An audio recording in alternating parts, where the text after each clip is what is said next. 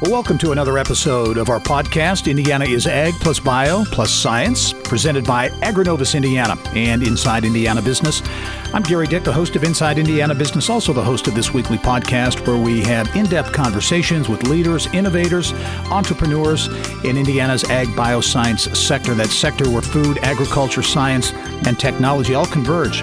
This week, excited to sit down with Tade Powell, Senior Vice President, Communications and Public Relations Director at First Farmers Bank and Trust. And Tade, welcome to the program. Thank you very much. Thank you for having me, Gerry. First of all, I want to get a little background on you and your path to where you are now. Where'd you grow up? Are you a native Hoosier? Yeah, absolutely. I grew up in Marion. My father's family is originally from Converse, but I grew up in Marion and Indiana University for college and moved out to Seattle for a little bit. But the pulls of the home state and family tugged me back. That's good. It's good to have you back, the brain regain, get you back into the state. Exactly. Always been in the banking industry? Has this been something you've always been interested in? I kind of matriculated into banking, through some family connections with the organization. In college, I was, involved in a lot of different marketing and public relations and contributions and recruiting. And at the time, 1995, our organization was about $100 million in assets. And some consultant someplace told the board of directors that we needed a marketing director and we needed some specialization in that. So right place, right time, right understanding of some unique things in banking. Yeah, well, you talk about unique things in banking. It's an industry that continues to change dramatically, so much change at all levels. Talk a little bit about that. Absolutely. The evolution of finance, financial community banks in particular has been quite dramatic in the 25 years that I've been with that organization. And we've had to adapt to a significant amount of technology change. We've had to adapt to an incredible amount of consolidation. The types of industries that we serve are incredibly dynamic. So the organization is, we're committed to retaining the flavor and the culture of community banking, but the necessity of having products and services that will compete with, what we would consider the big boys and the big guys and the multinationals. What in your view has been key to First Farmers surviving and thriving in that environment? Because as a community bank, you mentioned all the competitive pressures that are out there. What's key for a community bank to really make it in this dynamic marketplace? Well, it always goes back to key individuals in specific communities. Your ability to attract, retain, and develop people who are community leaders in the respective markets that you're in. That still is the crux of, in my opinion, of community banking. And those people that sit on local boards who are, who pay attention to the needs of the specific community in more ways than just the financial ways, that they're leaders in church, they're involved in youth athletics. Those are the types of individuals that we've been able to gain or retain, and that still has kept us connected with those communities and allows the leadership and the board of directors of our organization to understand each of those communities quite well. Well, in addition to your work at First Farmers, to kind of add on to that, you also serve and give back to organizations in Indiana. First Farmers is an investor in Agrinovus. You're on the boards of the Grant County Economic Growth Council, Honeywell Foundation. You just talked about why it's so important to give back to community, in particular with Agrinovus and the ag bioscience movement in the state of Indiana. Why is that an important fit for the bank? Well, in particular, I mentioned that we were about $100 million in assets when I joined 25 years ago. We're closing in on $2 billion. And the reason that we've been able to achieve that growth is that we have been able to recognize the technological innovation that has taken place. And it's not just underwriting for the traditional farm aspect that is emerging industries in bioscience, pharmaceuticals, animal care.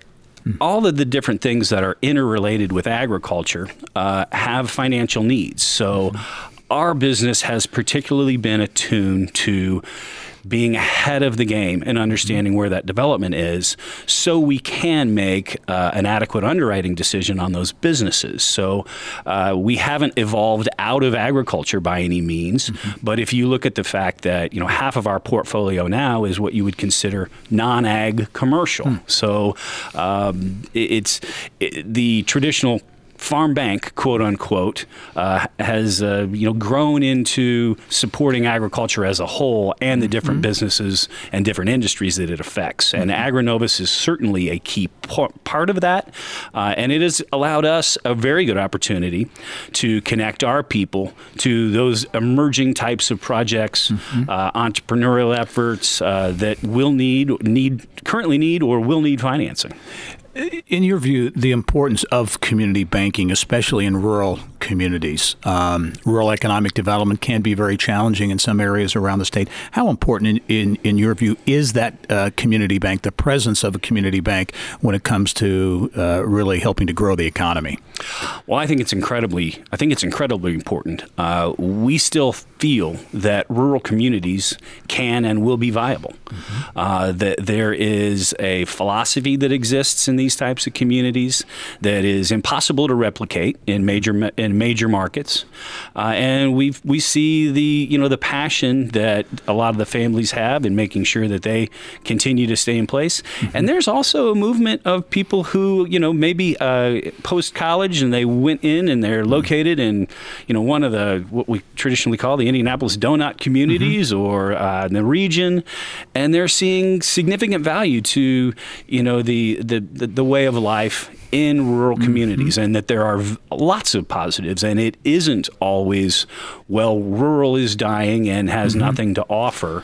We certainly want to be a part of that continued renaissance. What in your view is important in making that happen? You bring out great points about the quality of life, the quality of place that rural Indiana offers, but yet a number of communities, they see the loss of talent. They see people graduate from high school, go away to college, and don't come back. But there are positives to offer in rural communities. What's key to really making a rural community click? I think the number one obstacle that we've had in rural communities is connectivity. Rural broadband is an absolute necessity, and the fact that I don't care what industry you're going to be involved in, I don't care what your personal pursuits are, you're going to need to be connected you're going to need to be connected from a communication standpoint to the outside world. And it's amazing when you've got the degree of technology on some of these operations or some of these industries, if that is a limiting factor, that is going to be a determinant. We've seen significant improvement and innovation in that area. And I think that's key. If you're able to eliminate that as a negative, you're going to continue to see those that find a small, well-connected and well-informed group a very positive place. I don't think you're going to see, people want to continue to get more remote, but I think there is a definite passion for the communities that exist in this state that aren't Greater Indianapolis, Fort Wayne, or the region. Yeah. And as you talk about technology and we talk about farming or the Agbiosciences, people in the industry know this, but maybe the rest of Indiana may not understand how technologically oriented farming is today and how really, truly connected farming is to technology. Oh, that can't be overstated. Gerry, this year is a particular great example when you look at the extremes of the weather that we had. I was just talking up in Wabash to Howard Holderman and his father, who, we're talking about somebody who has been involved in agriculture significantly for, good 80 years. Wow. And when somebody with that level of experience and expertise says, Tade, I've never seen a year like this when it comes to weather. Well, the reason why we're able to have the harvest that we're having, which is a little bit more optimistic than it really could have been, is due to the technology and the speed at which the machinery works, the technology and the genetics of the seeds that went into the ground, the resistance to all sorts of environmental factors that we can't control. So ag is as tied to technology as it has ever been, and we have great opportunities to have fantastic expertise in our university systems that we're tied to. So I would say there's a great that isn't really that isn't really well understood, I think, in the mainstream.